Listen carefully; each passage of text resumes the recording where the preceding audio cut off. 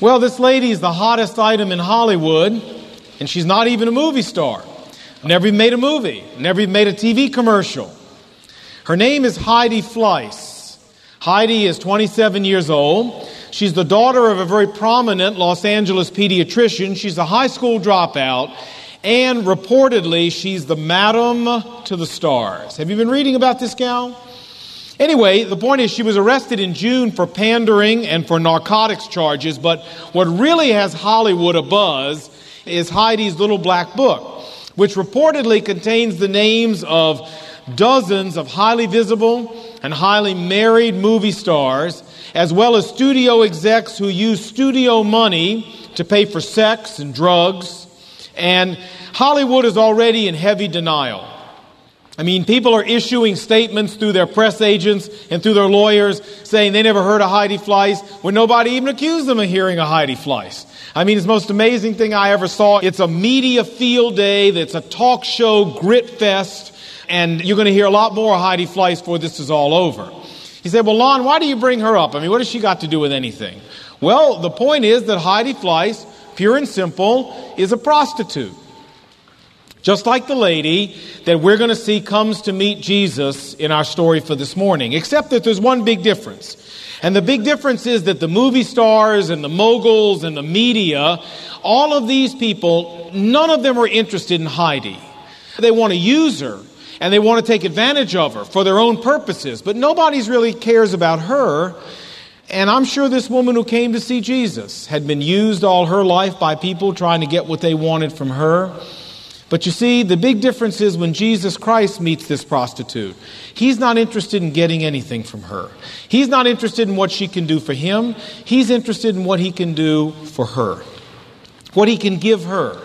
And what He wants to give her is He wants to give her a new life. He wants to heal her and make her clean and whole and fresh. He wants to give her a right reason for living and help her to achieve the dreams that she had for her life. He doesn't want to take anything from her. He just wants to give her something. And that's what the story's all about. It's a very touching story. And I hope after we read and study the story, we'll be able to answer the most important question for Heidi's life and for your life and my life. And that is, so what? Right. Let's look at the passage. Verse 36. Now, one of the Pharisees invited Jesus to have dinner with him. So he went to the Pharisee's house, and he reclined at the table. Now, you all know that the Pharisees were the religious leaders of Israel. They were a very self-righteous bunch. They were a very self-contented bunch. They believed that they could work your way into God's good graces. They had 613 rules that they believed if they kept all these 613 rules, that they could earn their way into heaven and into God's acceptance. And this sense of being able to handle it themselves made them not only a very conceited bunch, but also a bunch that did not really have much use for Jesus Christ or anything He was offering. So why is it then that this Pharisee invites Jesus to come to dinner? Well, we don't know.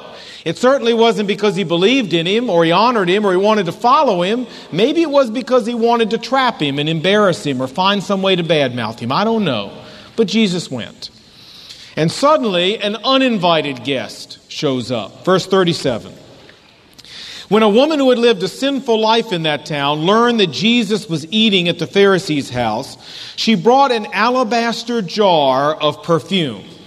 And so she entered his house. We'll stop there for just a second. It's interesting to notice, isn't it, that this was a woman the entire town knew about. The Bible is very discreet in saying that it was a woman who had lived a sinful life in that town. But all commentators are agreed, and I agree with them, that that's a very polite way of saying that the woman was a prostitute. Everybody in the town knew about the sin she'd been involved in, and she heard Jesus was there, and she came to see Him. Now, verse 38 says that when she first came into the room, she stood behind Him, at His feet, weeping. She didn't immediately go to touching Him or doing anything. She stood there weeping. And the reason was because she wasn't sure how Jesus was going to respond to her. Would someone like Jesus let someone like her touch Him? Would someone like Jesus allow someone like her to even approach and be near Him? And she wasn't sure, so she hesitated for a minute. But when Jesus made no move to object, she pressed on. And the Bible says that she stood there, and then she began to wet His feet with her tears. She wiped them with her hair kissed them, and poured perfume all over them. What a scene.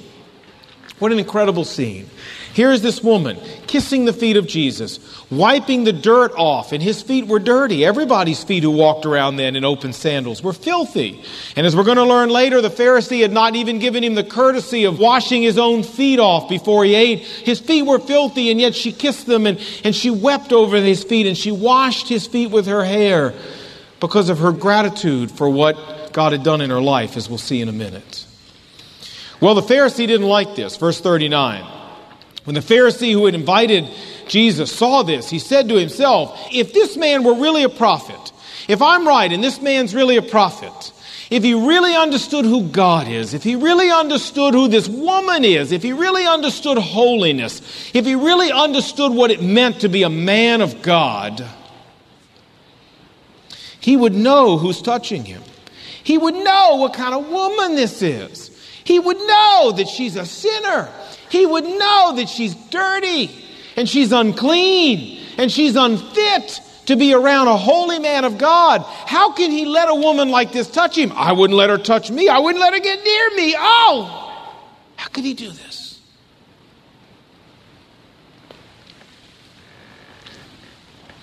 The Pharisee has a problem. And his problem is found right in this verse.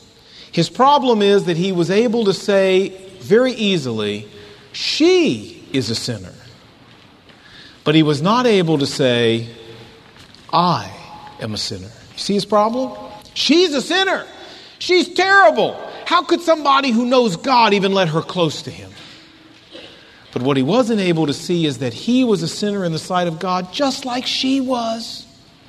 He couldn't see that. Her sins were sins of the flesh, like Heidi's. I mean, they were out in the open for everybody to see. His sins were sins of the heart, which, friends, are much more deadly. Pride, arrogance, self-sufficiency, self-righteousness, much more deadly. And in God's mind, a sinner is a sinner. There's no difference. Jesus should have been just as concerned about letting this man get near him as this woman. There was no difference. But the man was so hypocritical and he was so judgmental, and it made Jesus really sad. And he said to the man, he said, I've got a little story I need to tell you. Look, verse 40. Jesus said to him, Simon, I've got something I need to tell you. Now, this is the first time we find out the man's name. You say, oh, really? I always thought this was Simon Peter that he was talking to. Yeah, I did too for years and years and years. I thought this was Simon Peter. And I thought this is great because he gets it right. And I thought this is the only time Simon Peter ever got anything right that Jesus asked him. This is great. But it isn't Simon Peter. It's Simon the Pharisee, okay? And Simon says, okay, tell me. Jesus said, well, there were two men, and they both owed money to a moneylender. One of them owed him $500 and the other one owed him $50. But neither one had enough money to pay. And so the moneylender, just out of the goodness of his heart, his graciousness, he forgave both of them and canceled their debts. Now, he said, Simon, which of them do you think would love that moneylender more? And Simon said, hedging his bets, he says, well, I suppose, I'm not going to commit myself here, but I suppose that it would be the one who had the bigger debt canceled. And Jesus said, you're right. You're absolutely right. And he said, Simon, maybe you and this woman here, you two, the people are the two people I'm talking about in this parable. And maybe the woman outwardly looks like she owes God a whole lot more than you do. Maybe she's the one that owed $500 and you're the one who outwardly only owes $50. But that's not the point of the parable, Simon. The point of the story is not who owed more. The point of the story is that both people owed a debt and neither one of them could pay it, Simon. That's the point. And that the moneylender, who by the way is God, agreed to forgive them both. Now, it's obvious the prostitute understands her condition. She was the one standing there weeping, washing his feet with her hair, crying over him and kissing him out of gratitude for the fact that God had forgiven her sin. But the point of the parable was to make Simon understand that he was just as needy and just as bankrupt in the eyes of God as this woman was. But the difference is he didn't have the sense to realize it. He was too stupid to realize it. And Jesus says to him, Simon, The reason you don't love me very much is because you haven't been forgiven very much. And the reason you haven't been forgiven very much is because you haven't asked for it. And the reason you haven't asked for it is because you don't believe you need it. And that's tragic. Look what he said. Verse 44. Then he turned towards the woman and he said to Simon, he pointed to the woman. He said, do you see this woman over here, Simon? I came to your house and you didn't give me any water to wash my feet, which was a common courtesy in that day. But this woman has wet my feet with her tears and wiped them with her hair. And Simon, you see this woman? You didn't give me a kiss. But this woman, since I entered your house, has not stopped kissing my feet. And Simon, you see this woman? You didn't put any oil on my head when I got here, but she has poured perfume all over my feet. Therefore, Simon, I tell you, her many sins have been forgiven, for she has loved much. But he who has been forgiven loves little. And in your case, Simon, he who doesn't love me at all hasn't been forgiven of anything.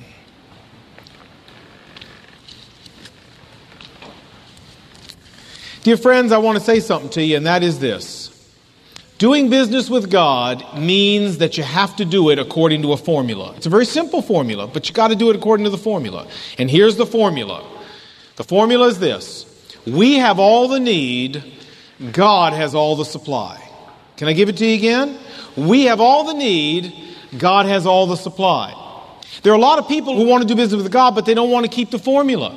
They don't like the first half. We have all the need. They'll say things to you like, I don't have all that need. Take that sinner stuff somewhere else. Don't come here and talk to me about all this sinner stuff. Take it to the people who need it. I'm a pretty good person. I give money to the church. I do nice things for people. I'm not somebody that's in jail. I don't break the law. Take that sinner stuff where it belongs, down in the gutter. Or take that sinner stuff where it belongs. But not to me. I always tell people when you're sharing the gospel with somebody, one of the first questions to ask them is, how do you feel about your life right now? Are you satisfied with your life right now? And somebody who says to you, I'm satisfied with my life, I love the way it's going, everything's hunky-dory, and things are perfect with me, they are not a candidate for coming to know Christ at that moment because they don't believe they have a need. Simon was that way. What did Simon say? Simon said, she is a sinner. She's a sinner. But Simon didn't believe he was. Simon also messed up the second half. The second half is, we have all the need, God has all the supply. There are people who say, hey, look, maybe I got a little need when it comes to God. All right, maybe so I'm not perfect. So maybe I've done a few things wrong. But it's nothing I can't handle myself. I'll go do a few religious good works. I'll sing in the choir. I'll give some money to the church. I'll help some old ladies across the street. I'll do some nice little religious things. And you know what? As a result of that, I'll work it out with me and God. I'll be as good as everybody else was. And I can work my way into heaven and solve this problem. Thank you very much. That's what Simon thought. He had 613 little ways in which he was going to solve the problem all by himself. And may I say to you that that's the foundation of every false religion in the world. And I'm categorizing every religion as false except for true biblical Christianity. Every one of them is false because every one of them messes up the second half of the formula. The second half of the formula is God alone has the supply, not you and me. And no matter whether you try to work your way to heaven in some ritualistic way through Eastern religions or through some kind of Protestant religion or through some kind of Jewish religion or through some kind of New Age movement or through Mormonism or through Jehovah's Witnesses, it doesn't matter. If you think you can supply what you're missing in the sight of God, then you've messed up the formula. Because did you hear the parable? Neither one of them could pay the debt. And you can't either. Nobody can. Simon thought he could, but he couldn't. Friends, only people who keep both sides of the formula can do business with God. I have all the need. God has all the supply. And that's how the prostitute saw her life, and that's how the Pharisee didn't. You know, when it comes to salvation, when it comes to eternal life, when it comes to your relationship with God, you're either going to see yourself one of these two ways. There is no middle ground. You're either a Pharisee thinker or you're a prostitute thinker. I mean, that's pretty much the way it is. A Pharisee thinker says, I don't really have that much need. I'm pretty much okay. I'm a pretty good person. And the little bit of need I have, I can handle it myself. A prostitute thinker says, I owe God a debt I can never pay. I can't handle it myself. My only alternative is to admit my utter helplessness and trust God to do for me what I cannot do for myself. That's it. And you're one or the other when it comes to how you see yourself and how you see God. On the cross, Jesus Christ did something for you that you can't do for yourself. He paid for your sins. And He'll forgive your sins and the sins of anyone else in this world who's willing to approach Him like the prostitute did. But those are the only people that He does business with. So let me ask you this morning, are you a prostitute thinker or Pharisee thinker? It's pretty important which one you are, because look what the rest of the chapter says. Verse 48, then Jesus said to her, your sins are forgiven. Now let's go back and read that again. Then Jesus said to who? Did He say it to him? He said it only to one of them. Then Jesus said to her, your sins are forgiven. And why did He say it to her? Because she's the only one who came according to the formula. The other guy wouldn't do it. And the other guests began to say among themselves, who is this that can even forgive sin? And Jesus said, don't worry about them. Don't worry what they're saying. Trust me, your sins are forgiven. Your faith has delivered you. Now go your way. Go in peace. My dear friend, the hardest part in coming to know Jesus Christ in a real and personal way, and the hardest part of living as a Christian every day and letting Him operate in your life, is being willing to accept the fact that you have all the need and He has all the supply. Cross that bridge and the rest of it's easy.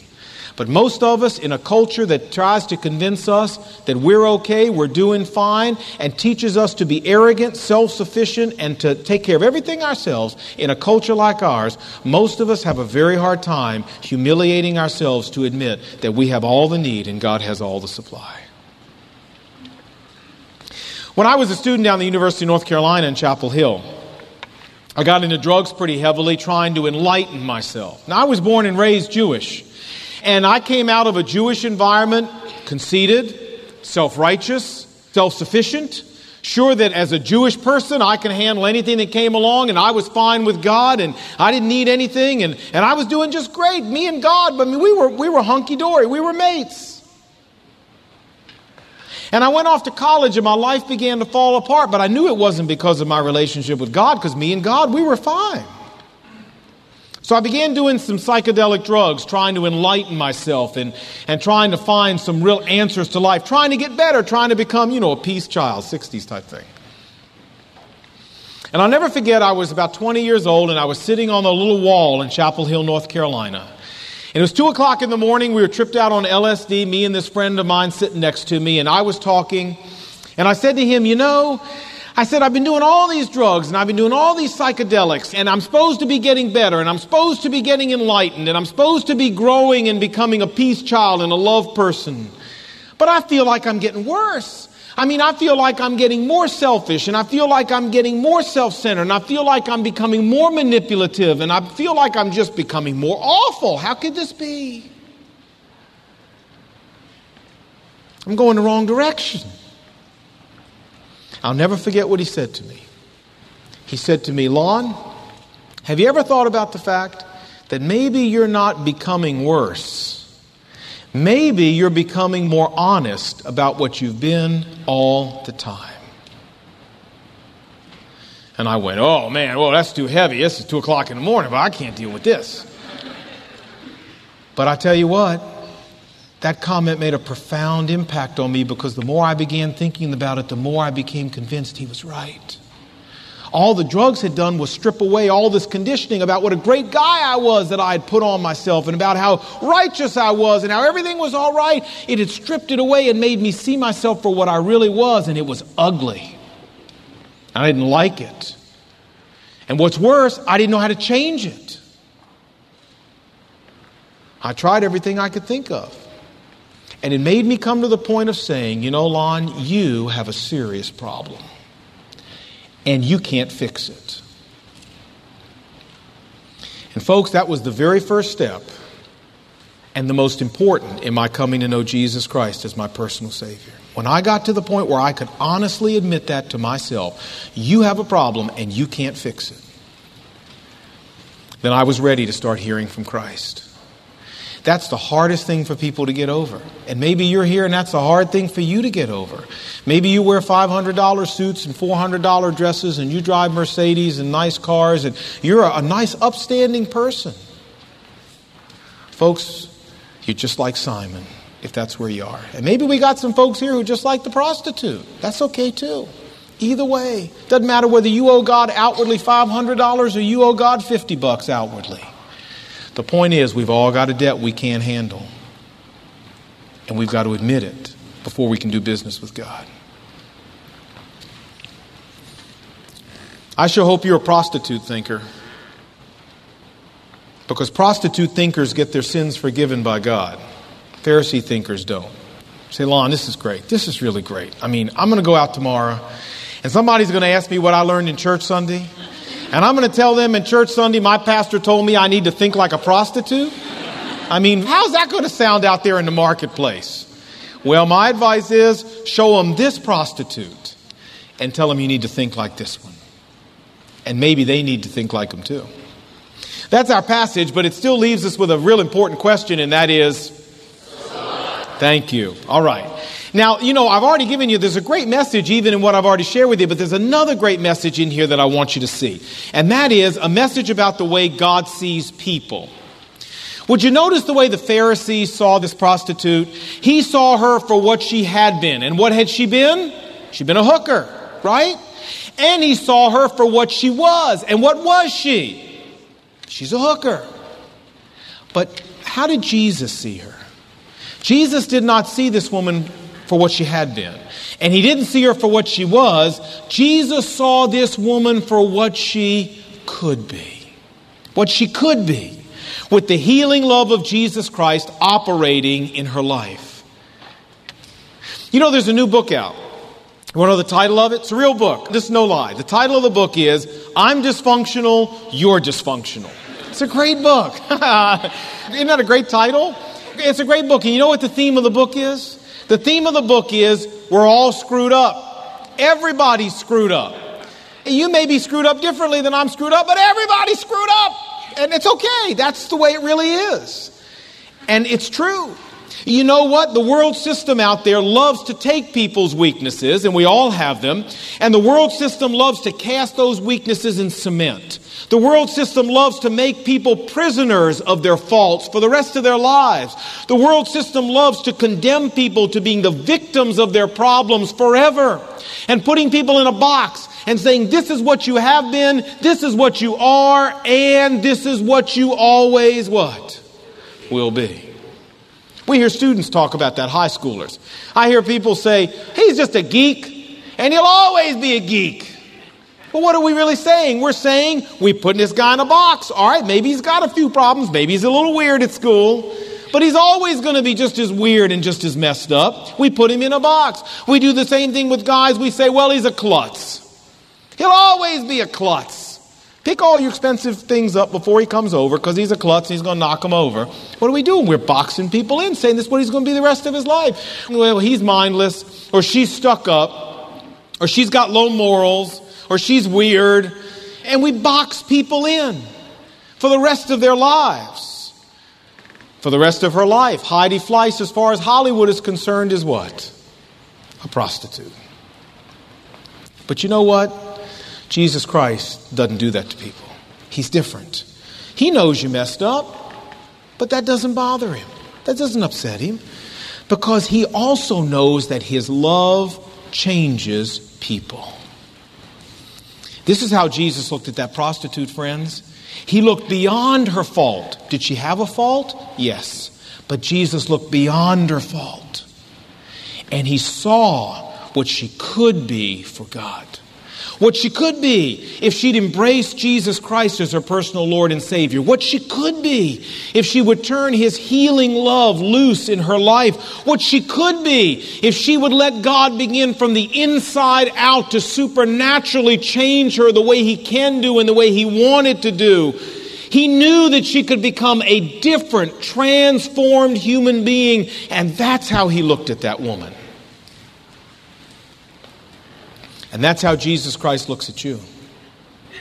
And that's how he looks at me. And that's how he looks at everybody in this world. We all have aspirations. We all have goals. We all have dreams.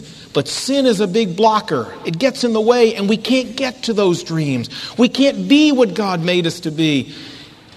And we end up being what we are and what we have been. And Jesus comes along and says, I can help make you what you could be and what I created you to be if you'll let me. But you can't do it yourself. You've done the best you can. That's how you ended up here. But you give it to me, and I can get you there. I'll make you what you can be. There's a great verse I want to show you. It's in the New Testament. It's in 2 Corinthians chapter 5. If you're in our copy of the Bible, it's page 819. Would you turn there with me? 2 Corinthians chapter 5, 819 in our copy, verse 17. This is kind of like the story of my life, this verse. And I think if you know Christ, it's probably the story of your life. Here's what the verse says. 2 Corinthians chapter 5, verse 17. Therefore, Paul says, if anyone is in Christ. Now stop for a second. What did it say? If what? Anyone is in Christ. Now does anyone mean anyone?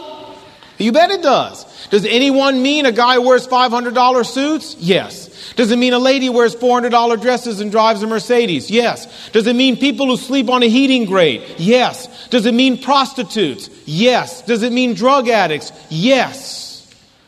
Does it mean everyday run-of-the-mill people like most of us who are just doing the best we can to get by? Yes. What does it mean? Anyone means anyone, right? If anyone gives their life to Jesus Christ and is in Christ, watch, that person becomes a new creature. Old things start to pass away. New things start to come. And they don't start to come because you and I are able to conjure them up or whoop them up in our own energy. They come because a new force has entered our life. Jesus Christ has entered our life. And the healing love of God begins to operate in our life and begins from the inside out to transform us and enable us to become the people God created us to be from the beginning, but that we could never get to by ourselves. And I want to tell you something. There's not a person I know of who really knows Jesus Christ in a personal way who won't stand up and testify to the truth of this verse. They will say, I may not be everything I ought to be, but thanks to God, I'm not what I used to be. I may not be what I ought to be, but thanks to God, I am not what I used to be. The world sees people through the eyes of the Pharisee. And how did the Pharisee see this woman? He said to Jesus, forget her. She's a lost cause. She's hopeless. She's trash. Throw her away, Jesus. You don't want anything to do with a woman like this. We've thrown her away. You should. But not God. No. God sees people through the eyes of this verse. And God sees people not for what they are, but what He knows He can make them. And my dear friend, God doesn't care how you and I look when He first gets us. He doesn't care. Because He knows He's not going to leave us the way He finds us. He's going to transform our lives. And that's I think the best part about knowing Jesus Christ is He doesn't leave you where He finds you. When I think of this, I think of John Newton. You say, John Newton. All right, I know I've heard that name somewhere. Is he the guy that invented that cookie? No, not the same guy. By the way, you know now they don't just have fig Newtons, they have apple Newtons, raspberry Newtons, peach Newtons. Did you know that? They really do. I mean, there's all kinds of Newtons now where it used to be just fig. Now you got all kinds of them. Well, anyway, no, this is not the same guy. John Newton was the guy who wrote Amazing Grace. Amazing Grace, how sweet the sound that saved a wretch like me. I once was lost, but now I'm found, was blind, but now I see. How did the world see John Newton? The world saw John Newton as the cruel slave runner that he was. But Jesus Christ looked past that and saw John Newton for the tender pastor he could become. And how about Fanny Crosby? The world saw Fanny Crosby as a handicapped little blind girl who had no future whatsoever. But Jesus looked beyond that and saw Fanny Crosby as the greatest American hymn writer in history that she could become. Chuck Colson. The world saw Chuck Colson as the ruthless, arrogant, self-reliant Marine, thank you, the hatchet man to the president that he was. But Jesus Christ looked beyond that and saw Chuck Colson as the compassionate leader of prison fellowship that he could become. And Lon Solomon. Hey, I tell you, the world saw me as an insecure, neurotic, drug-abusing, confused young man. I'm sure glad Jesus Christ looked beyond that and saw me for what I could become. Heidi Fleiss, the world sees her as a whore. Jesus Christ looks beyond that and sees her for the woman of God that she could become if she'd only recognize her need for Jesus Christ and let him into her life. And dear friend, I don't know what your background is or your situation is, but I can tell you, no matter what you've been or what you are, Jesus Christ sees you for what he can make you if you'll let him. And I think that's kind of special. Years ago, someone gave me a little poem. Now, I don't really like poetry. In fact, I almost didn't graduate from high school because of poetry.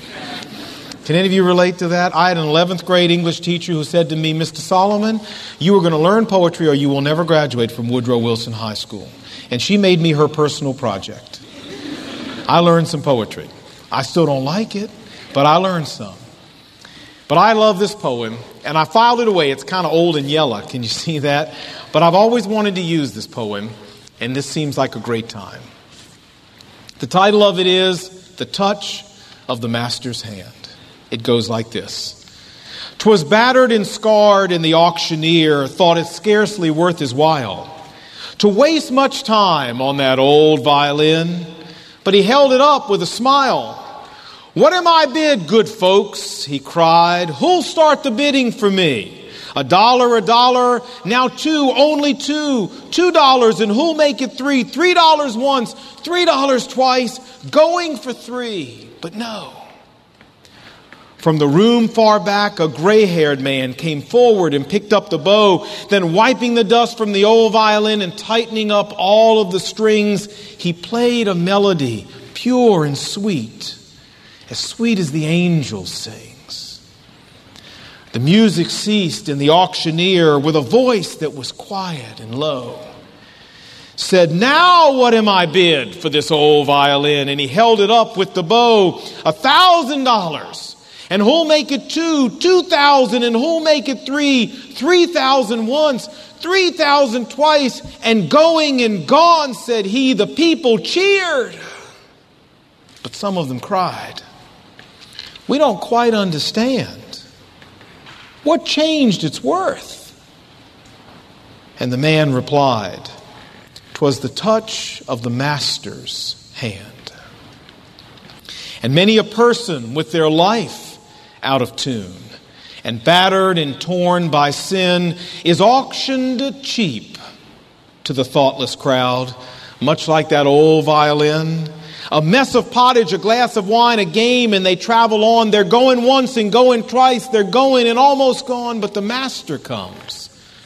And the foolish crowd can never quite understand the worth of a soul and the change that's wrought by the touch of the Master's hand.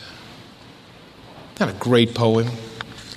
And what's best about it is true. My dear friend, the touch of the Master's hand is what you need today. It's what I need today. It's what every person in this world needs today.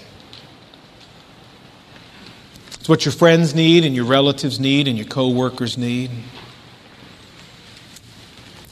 And you know, God wants to touch our lives. He wants to touch those people's lives that you know. God help us not to look at those people the way the Pharisee looked at that woman. God help us to look past those people's faults. Even if those faults irritate us so bad we want to strangle them.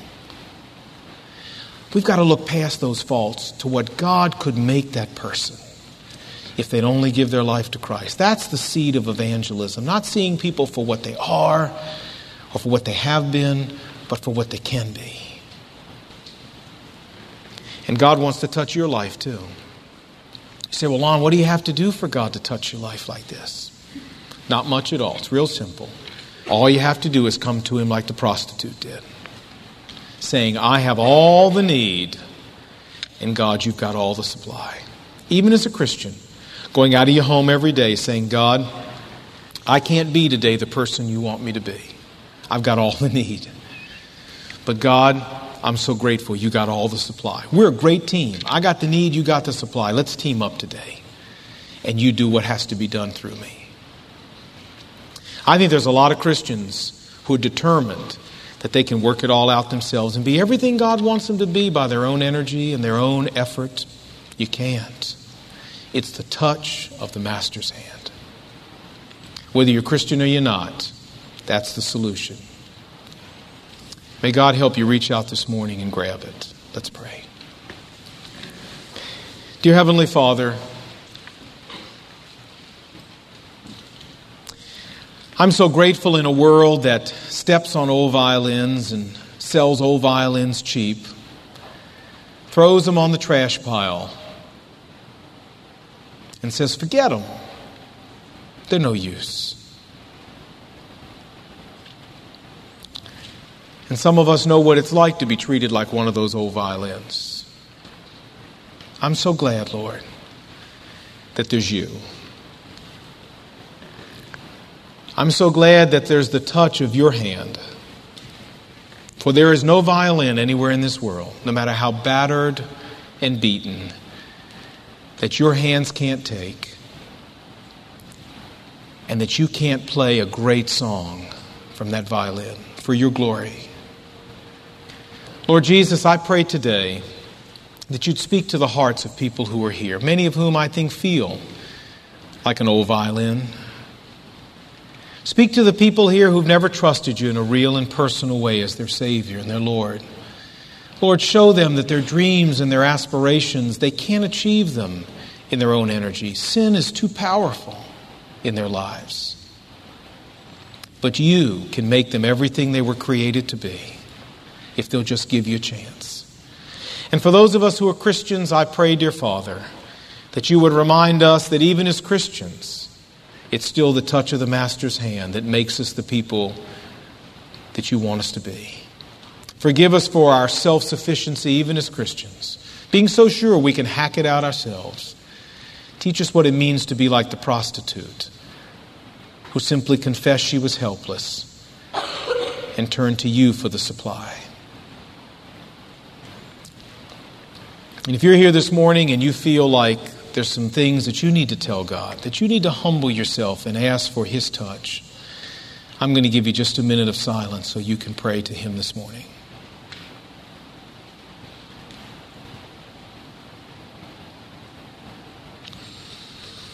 Father, I ask you to take the prayers that you've heard this morning, people humbling themselves before you and asking for help. And I pray you would be swift to help them. Thank you that in a world that throws old violins away, there's still the touch of the Master's hand. And thank you for giving us the privilege of not only experiencing it, but telling other people about it. Make us faithful to do so, we pray. In Jesus' name, amen.